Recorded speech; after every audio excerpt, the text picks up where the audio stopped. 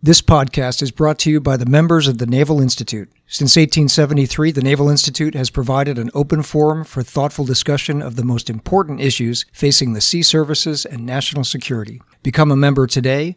Go to www.usni.org/join.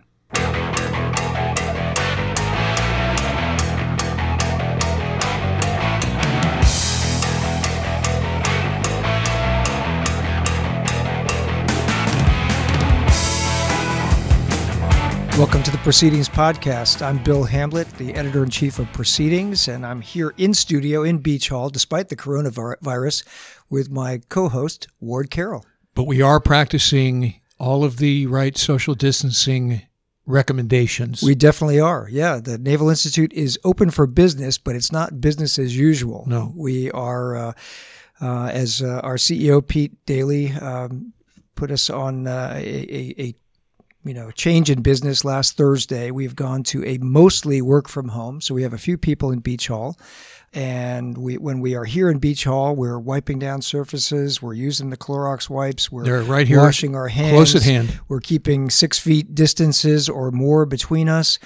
Staff members are kind of coming and going, getting things done that they have to do very quickly, and then going back home again. So most of my team, including you, Ward, we're up on GoToMeeting every morning at 9 from our home offices, and we're cranking out the May issue of Proceedings, starting on that right now. We're cranking out the next issue of Naval History magazine. We're publishing Proceedings online, and we're coming in to do episodes of the podcast and very little else. We're able to maintain business, but as I said, not business as usual. So our core member, the constituency we serve since 1873 is, you want to talk about business as usual, ships are not returning from deployment because of coronavirus. The accession sources are taking new people in and training to replace those who will be either leaving the service or retiring or whatever their circumstances are.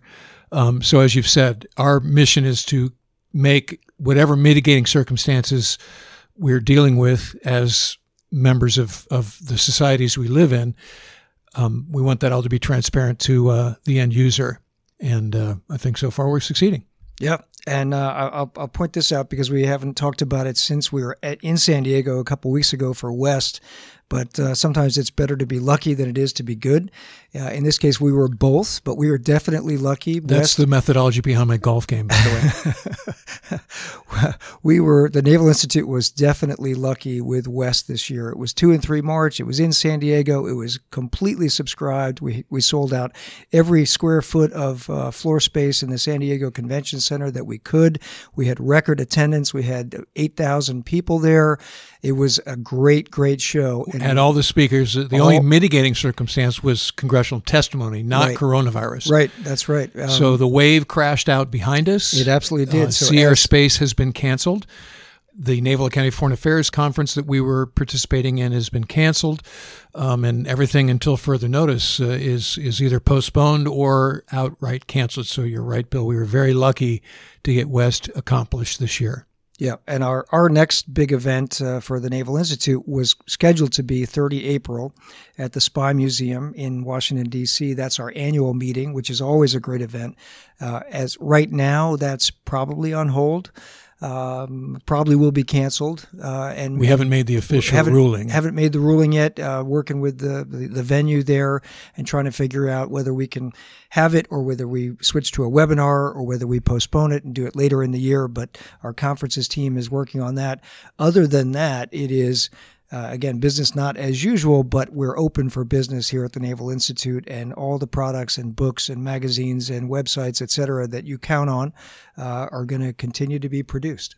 Okay, well, let's go to our guest. Our guest on the line from Newport, Rhode Island, from the U.S. Naval War College, is Professor Jim Holmes, who is a prolific proceedings and naval history author.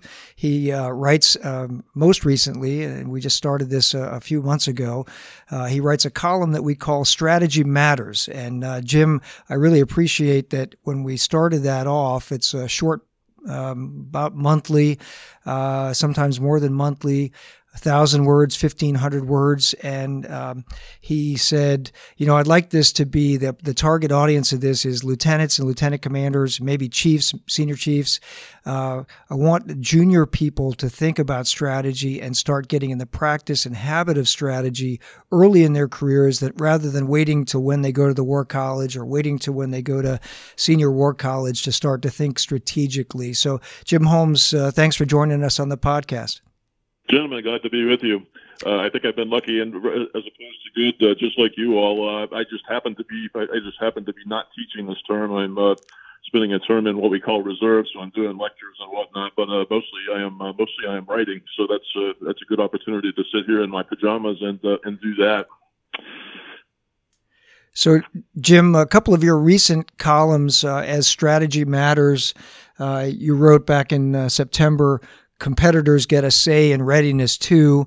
I don't want to make fun of the current situation, but perhaps apropos, in November you wrote A Zombie Fighter's Guide to Strategy, and some may say that what we're currently dealing with in terms of coronavirus and things might apply to some of that. And then in October you wrote 8 lieutenants deliver a tough message, which was the message Ward and I saw when we were at Tailhook in September, where we had a JO panel of WTIs and SFWTIs who all said, from what their perspective was, that the Navy was not ready for peer competition and the peer fight. So that's a smattering of some of your recent columns for us. What's in your head right now as the nation reels from this coronavirus, the world reels from this pandemic? What kinds of things are you thinking about in terms of strategy and strategic planning? Well, as it happens, I just put the finishing touches on my most recent piece for you all, which is not related to the pandemic situation at all. So that's I'll put that teaser out there for readers in the future. As far as the pandemic itself, anybody in my position, when we teach a curriculum deeply grounded in history, is going to reach for historical comparisons to things that have happened in the past that bear some resemblance to what we're seeing now. I always go back to the Peloponnesian War between Athens and Sparta 2,500 years ago, in which, in the very early going in that fighting, Athens is doing okay. It's conducting a maritime peripheral campaign against the Spartan mainland to try to wear out the Spartans and all this sort of thing. But at that point, apparently coming from overseas from North Africa, a plague makes its way into the city, and just to make things worse, if you think about us trying to do social distancing now, not being too close to our neighbors, at that point, this Athenian strategy had required the entire region, basically all the people in the entire region, to come within the city walls. So everybody's packed into Athens at the same time that this plague hits. About 30% of the population as a whole falls in the first couple of years of war. So this, and Thucydides, who wrote the history, makes much of the moral and social implications of this, and you can actually hear. I think this is a very pale echo of that, but it is kind of a striking comparison. Well, with history as our guide, do you think there will be any near-term effects on U.S. Navy strategy? I mean, is there something that we exploit as a pejorative term, but or conversely, is there something an enemy might be trying to exploit in the face of us, the world, Western nations being distracted by the pandemic? Yeah, it's a great point. I wrote a piece comparing the Athenian plague to the situation in China when it was mostly confined to China before it made its way to Europe and the United States and so forth. And my takeaway from that one was don't assume that China is going to hunker down because it's inwardly focused, working on the plague, doing all this sort of stuff. It might actually do what the Athenians did. The Athenians did not hunker down even after losing a third of their population. They went nuts. Started going on the offensive. Ultimately, invaded Sicily, a place as big as mainland Greece. I mean, if you take that bit of historical insight, you could actually see China trying to take advantage now that it's hit these shores. It might actually engage in some adventurism. So there's that.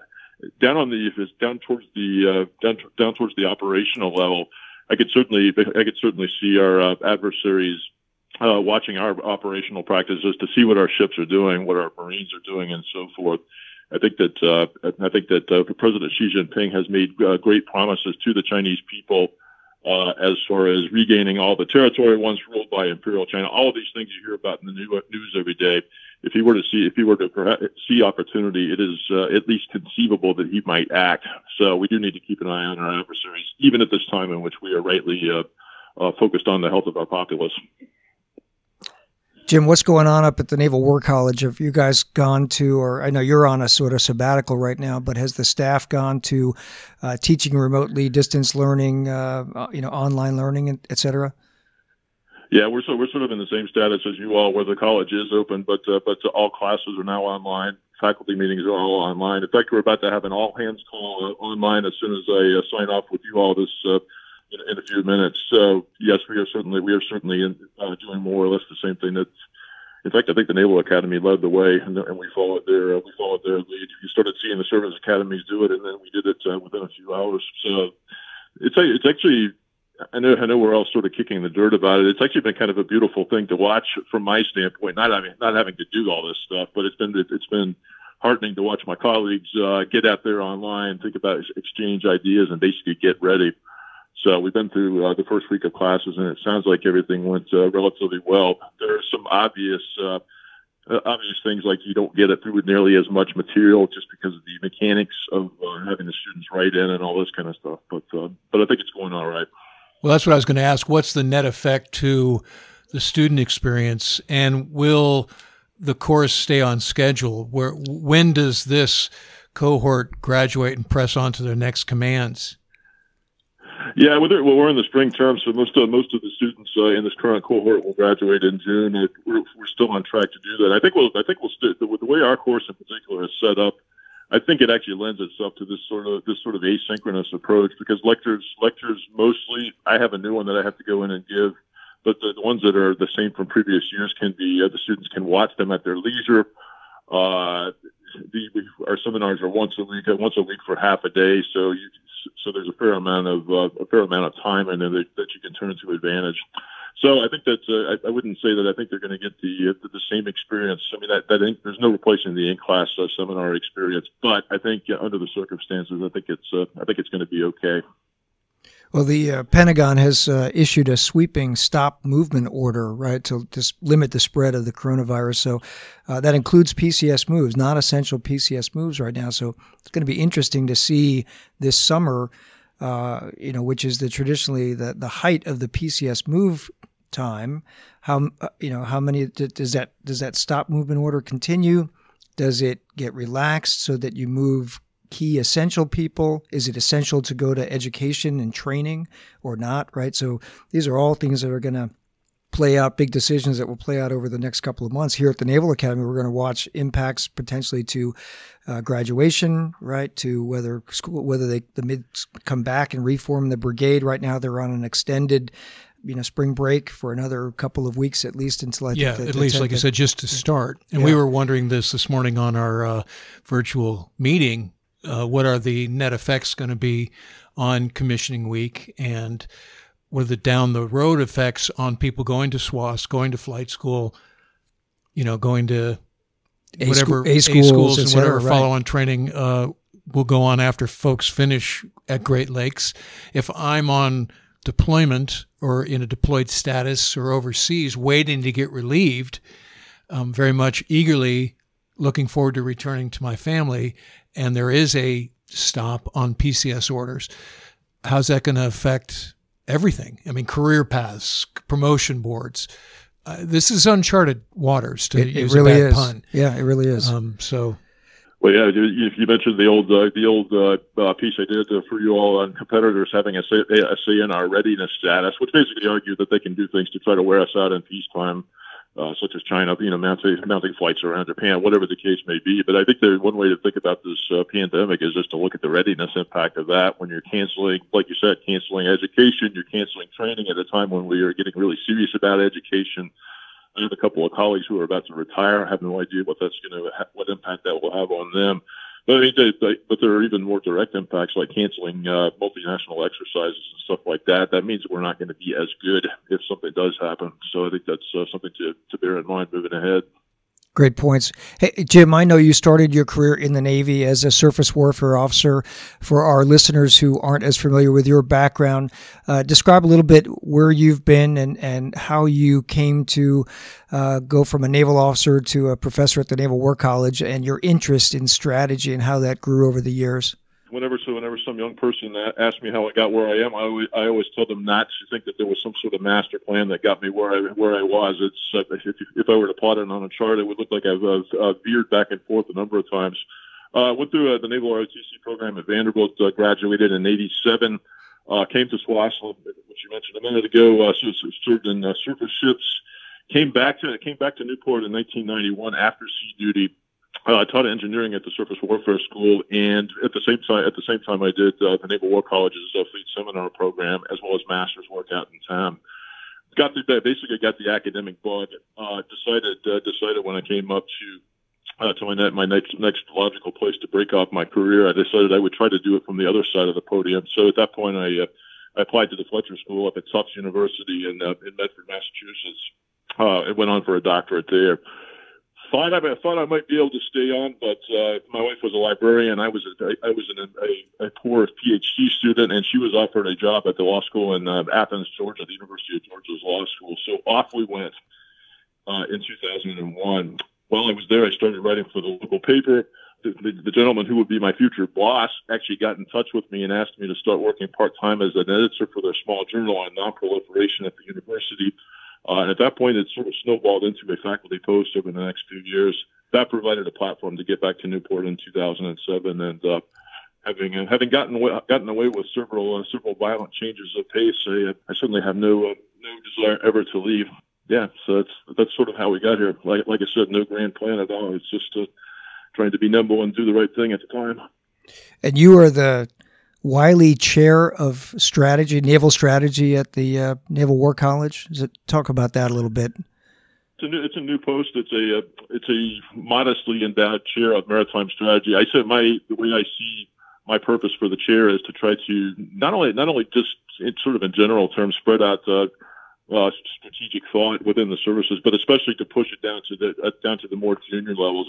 As most of our listeners will know that when you're a junior person, you're a newly commissioned officer, you're a senior enlisted person, whatever the case may be, you don't have a lot of time to read about history, and you don't have a lot of time to think about bigger things like strategy, because you're so consumed with qualifying as an engineering officer to watch, whatever the case may be. The idea that I've been pursuing is to first write the small book that I did for you all in Annapolis, and it appeared in December. It's a brief guide to maritime strategy. It's designed to be read, I hope, in one sitting, but certainly in a very few hours that a junior officer or a senior enlisted person might actually find time to read. So I start with the basics. I talk about what sea power is, how strategy works, and sort of by the end, I make my way down toward the operational level and talk about things like anti-access and all that stuff that we read about in the news every day. So the written product and I tried to write it for myself when I was 25 years old and a lieutenant or Lieutenant JG, whatever the case may be. So that's how I've tried to pitch that. In concert with that, I've started, and unfortunately it's going to get sidetracked now, but I've started a lecture series for junior people in which I give a couple hour talk and Q&A on maritime strategy based on the book. I've been doing it regularly at the Officer Candidate School. I've done it down at the Submarine School in Groton, and that's kind of where we stand right now. But again, try to push this down, push education down to the lower levels, so that our students don't show up in mid-career here in Newport, never having been exposed to the works of Mahan or Corbett or Clausewitz, who are the big thinkers you want to talk about are. So I think the more educated the force is, the better off we all are. Starting earlier is just the thing to do. Have you thought about recording that lecture series on video so we could put it on our YouTube channel? You know, if we have the technical wherewithal to do it, I would love to do it. In fact, I had an exchange with the OCS, the young lieutenant who works with me over at OCS just the other day, and I was like, dude, I wish we had recorded this thing so that it could be posted online. But yeah, if you want to do that, I would be glad to try to do that. I think it would be good. You know, we were having our strategic planning for the Naval Institute last year. One of the things that came out of that, another idea from our CEO, was the idea of creating some content and amassing it on our website in one particular place under the rubric life hacks for the JO or life hacks for junior people, right? And so we've got a couple authors right now working on some pieces that will fit into that category. We have a young surface warfare officer who's on her first shore tour post her division officer tours, who's writing a series of 7 articles about what she wished she had known when she was an ensign showing up to her first ship, right? I got a flight instructor down at Pensacola who's flying T-6 Texans, and he's going to write us a couple of things on what he wished he had known, and also get some of his fellow flight school instructors to chip into that. Cool. That effort, what I wished I'd known when I was an ensign showing up at Pensacola, 18 months ago, or now for him 10, 15 years ago, right? But I think what you've done for us with Strategy Matters, sort of bite-sized takes at what, think about things strategically, think about and, exercise your mind beyond the lifelines of your ship or your squadron or the tactics of your platform, and start to think about the role that the Navy plays in the national defense strategy, in the global security sphere, and what are the different elements that go into strategy. As you said, before you show up as lieutenant commander or commander at Newport or at the Army War College or the Air Command and Staff College for down at Maxwell Air Force Base, you want to have thought through some of those things earlier in your career than kind of waiting to the end to sort of see how it all fits together in a big picture. Yeah, you can certainly count on me to take part in that project. That sounds really great. You mentioned the Army. I think there are some things that the Army does that are worth studying as we try to put together something like that. For example, the Army officers generally come to Newport for their master's work, already having studied the planning process and so forth, which is something the Navy we just don't do early on in our careers. So I think the Army is actually better than we are at seeing that education's an ongoing thing, and it shouldn't really stop with commissioning and then pick back up at mid-career. So it might be worth reaching out to the people in West Point or whatever the case may be. That's a great point, and it jives with what my experience was when I was going through the Naval War College and then later at the National Defense University. I always thought in academic settings, the Army officers, they just had a better grounding of those sort of basics of strategy. They had read Clausewitz a lot more than the sort of page check that naval officers have tended to do, and they were ready for it. Maybe because they had a little more time to do that earlier in their careers. They spent more time in school, was my experience, but they really they put a premium on education, which, as you mentioned earlier, the Navy is just now, with its chief learning officer, with its Education for Sea Power effort, seems to be putting a bigger premium on education. And then all of that is happening and collides with the reality now of the coronavirus and how are we going to deal with that. So it's certainly an interesting time for the Navy's educational system. Yeah, well, I think the commitment's there, so I think this will all sort itself out. So the tech that I've been involved with in my limited experience thus far in this crisis has been pretty good, and it feels like people are sorting things out. So I think it'll slow us down, but I don't. I actually, like I mentioned, I tend to worry more about the impact on maintenance of ships or having exercises among the services or with their allies and stuff like that. But yeah, so on the education side, it's certainly going to set us back a bit. Well, let's remind our audience that the relationship between the Naval Institute and the Naval War College is fundamental. Naval War College was created from an article in one of the early issues, the exact year 1870-something. It wasn't the first issue, but it was not too long after that. I want to say it was 1879. Okay, 1879. Stephen B. Yeah, Luce. it was something like that, yeah. Yeah, so he wrote an article called War Stories. If you're a member of the Naval Institute. War Schools. War Schools, rather, not War Stories. War Schools, which, if you're a member of the Naval Institute, you can access this in the archives. It's a very cool article where he asked the question, basically, hey, we have a Naval Academy for undergraduate studies. Why don't we have an institution for postgraduate and advanced military learning? And that article in Proceedings, the Proceedings of the U.S. Naval Institute, came to the attention of Congress. And in time, the Naval War College was funded and built, and Stephen B. Luce, the author of that article, became the first president of the Naval War College. And there's a building here named Luce Hall, and there's a building up in Newport named Luce Hall. Right, Jim? Yeah, absolutely. In fact, I used to work in Luce Hall my last year on active duty when the College of Distance Education was over. I absolutely loved working in the building where Mahan's office was, and where, if you ever see that famous picture out there on the internet of Teddy Roosevelt standing with a bunch of naval officers at the college, those were our steps looking out onto the lawn. And we have a picture of Admiral Yamamoto when he was a commander standing outside the building looking down the lawn as well. So it's definitely a venerable place. Luce was actually a fascinating character and actually a really good writer if you ever look up his letters. But of course, I guess his main legacy in that sense was that he recruited Mahan to be the first. I guess Mahan was my first predecessor as a strategy professor at the college, and of course that was when he made his most famous book, which we still read today, "The Influence of Sea Power Upon History, 1660 to 1783." That was basically compiled from his lectures that he gave at the college. It's kind of hard to imagine actually seeing all that dense verbiage about the age of sail read out in class, but that was how things were done in the day. Well, we've mentioned Trent Hohn's Learning War book quite often over the past couple of years on the show, and we've had Trent as a guest. It's a good book. But what you see in there is the Naval Academy, the Naval War College, and one or two others academic centers of excellence were the centers of tactical thought.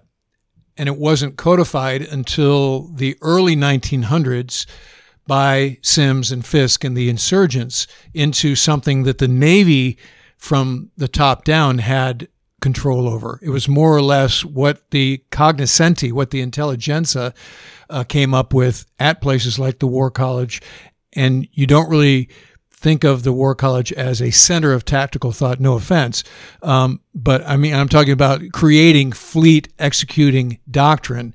But back in the early days, that's exactly what happened there. It was like Top Gun and any other warfare, especially center of excellence, was centered around the Naval War College.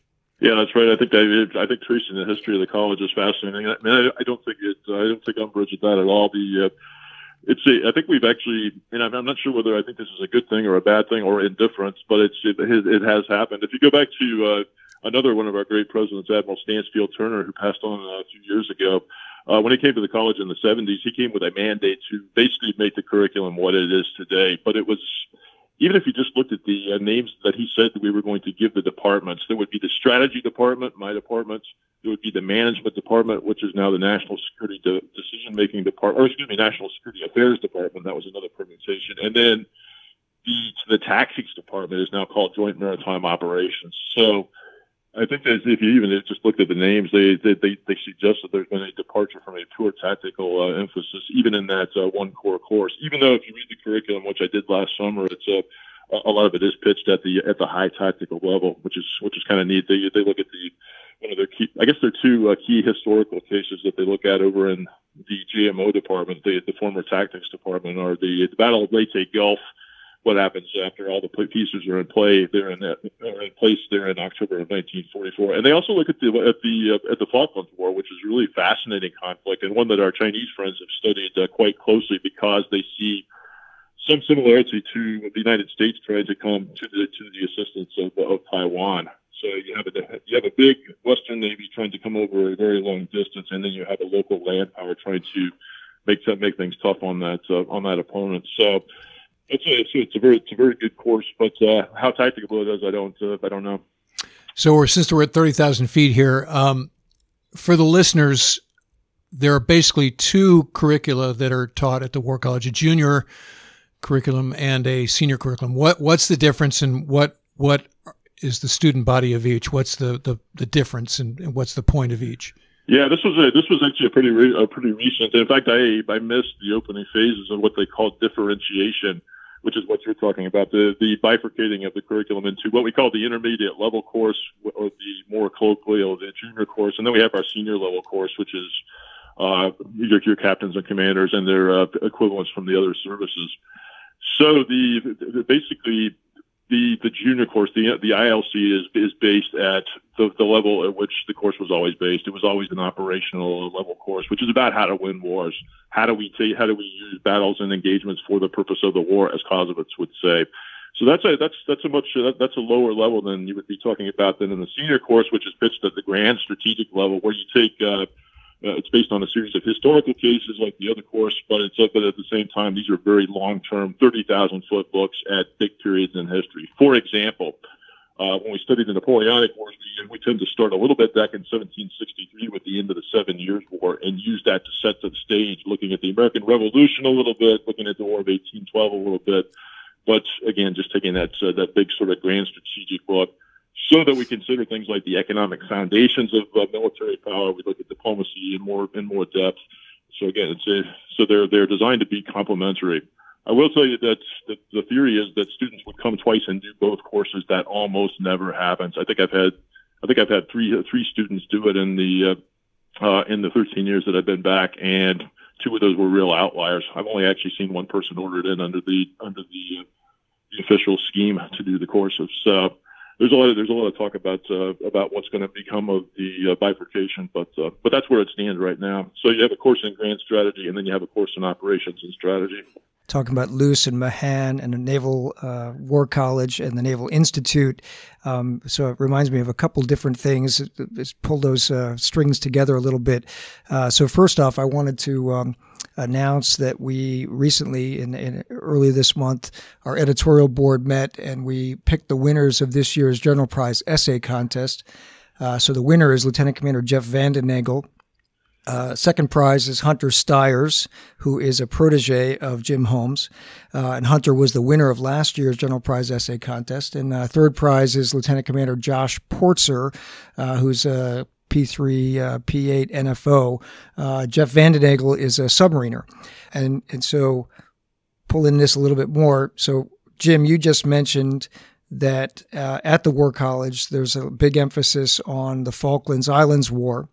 And Jeff Vanden Nagel's piece, he won the CNO Naval History Essay Contest last year, 2019, with an article called Fighting Along a Knife Edge, which was about the Falklands War, and extrapolating lessons from that, as you just said, for a maritime power, Great Britain in this case, which had to go a very long distance for an away game against a land power, and that, applying those lessons from the Falklands and the, Great Britain, the UK, the Royal Navy's experience there, to how the U.S. Navy would have to fight in a very long distance away game in the South China Seas or the East China Sea. So great piece. Jeff Vanden Nagel, a rock star in terms of a JO writing for the Naval Institute and really doing well in our essay contests. And he was a guest on the podcast. I can't recall exactly which episode that was. Yeah, we had him on the podcast late last year talking about that article. Look back through the archives and you can easily find that that episode. Really a good one. The other thing to remind folks is these essay contests are judged in the blind. So the fact that there are repeat winners or, first place or second place is merely coincidence and a testimony to quality of writing. Yeah, absolutely. So there's one woman on our staff who knows the authors, and nobody twists her arm. We wait until the judging is done, and then we open the envelope. And so we had 99 essays this year for the General Prize Essay Contest. The staff winnowed those down to the top 10 that went to the editorial board. The editorial board met on March 5th. We talked about all 10 of those articles. We will publish in one form or another all 10 of them. The top 3 winners were selected, and then we opened the envelope and saw who the winners were, and it was interesting. Jim, tell us a little bit about your experience working with Hunter Stiers, and how did he become, as a student at Columbia University, how did he become also sort of a student or a researcher at the Naval War College?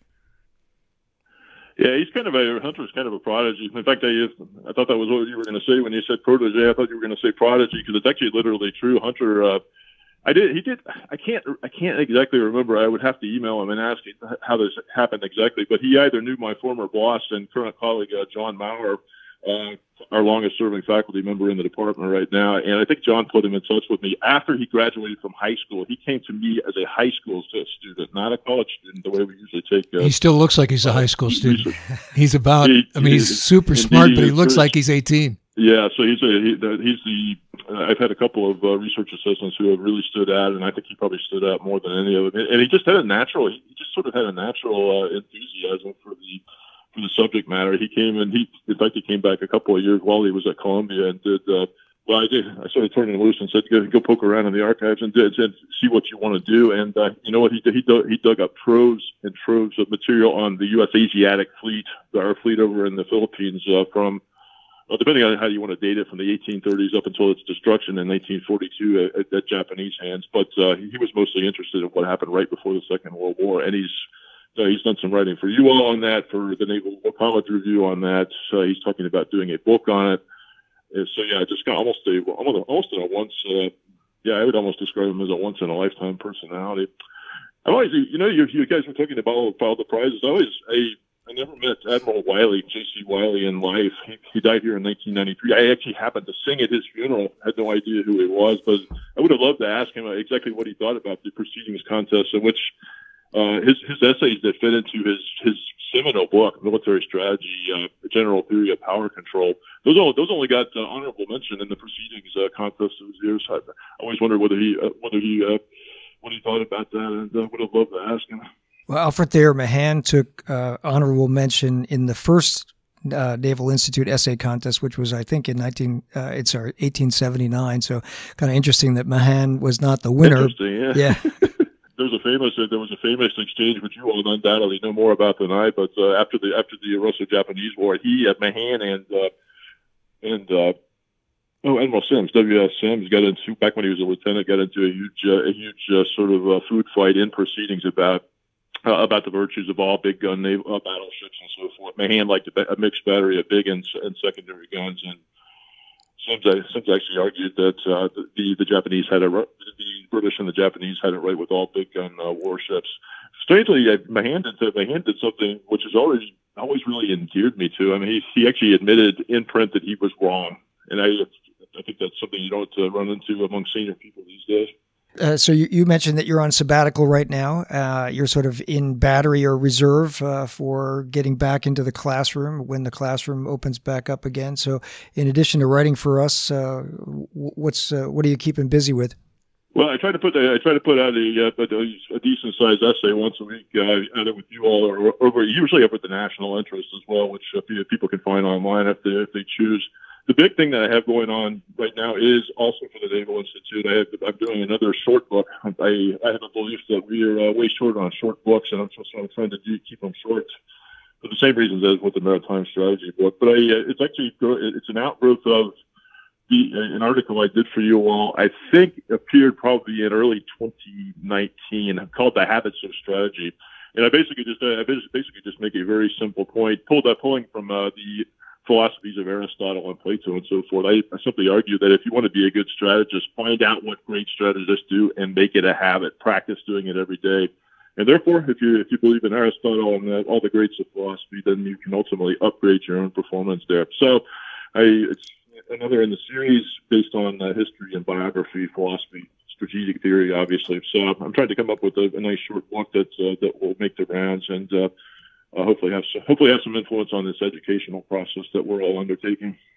It sounds like another great book for us to break up into short videos or podcast kind of episodes to put out there for particularly for junior officers who have a chance to digest it one chapter at a time or 45 minutes at a time while they're transiting to and from a shipyard or San Diego, Norfolk Naval Base, wherever they're going. It'd be great kind of content for the life hacks. Just one more question. This was while we were at West. The congressional testimony was happening. We had the Sea Service chiefs out there on day one, the CNO, the Commandant of the Marine Corps, and Coast Guard. And what hasn't come out yet from DOD is the force structure assessment.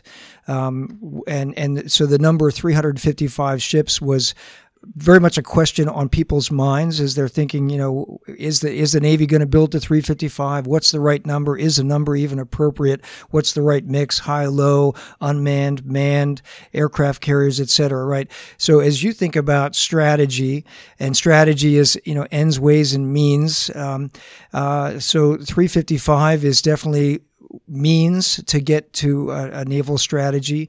What are your thoughts on the size of the force structure, the size of the force, and relative to the missions that the Navy might have to do vis-a-vis a regional power like Iran, or growing global power like China, or sort of a status quo pain in the ass power like Russia? I guess the overall point is that strategy, and it's at its most basic, is about setting and enforcing priorities, and it's really, really hard to do when you're an established global power like the United States. Because for example, if I argue for scaling back in the Middle East, basically letting Europeans and Japan or whoever take charge of policing the Persian Gulf, you're going to have an outcry from Middle East advocates. I mean, it's just something about trying to cut down on your commitments so that you can focus your finite resources where you need them most, which is the Indo-Pacific. If you listen to the Pentagon, and I certainly have no reason to doubt that their sincerity about that. So that's a major thing. That's a political question, and something I don't think we've really come to terms with. We keep scattering resources all over the map and thinning ourselves out, and I don't think it's ultimately going to work out unless we build a much bigger force, much more. So like the one that we were familiar with during the Cold War, the 600-ship Navy and affiliated joint services. I don't see that happening at all. Second point, as you go down towards the operational level, I would say I think it's actually, and I hate to completely dismiss numbers, but if you have to think that the point of strategy, the point of operational design, is to put more combat power at the right place in the right time than your adversary does. You make yourself stronger at the decisive place and time. And thus you overpower them. I think we really have to keep the focus on that. What systems, what hardware, what tactics and techniques and procedures help us put the most combat power at the right place in the right time. So I think it could be 355. I think depending on how all these futuristic technologies play out, it could be less than that.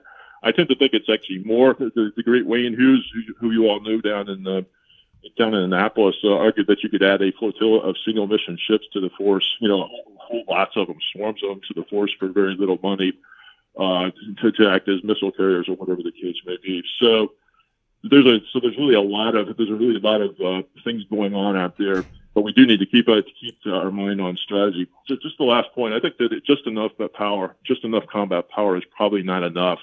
We got into a bad habit after the Cold War, and I think especially after September 11th, when we were doing land warfare in Iraq and Afghanistan and places like that, of thinking that we should apply just enough resources to get the mission done in peacetime. That was when you saw things like minimum manning. You saw all these things that were designed to cut back on costs.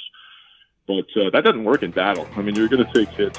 You're going to need an excess of resources. So I think that's also a big part of this question as well. What the final figure is, I don't know. But those are the pointers that I would offer.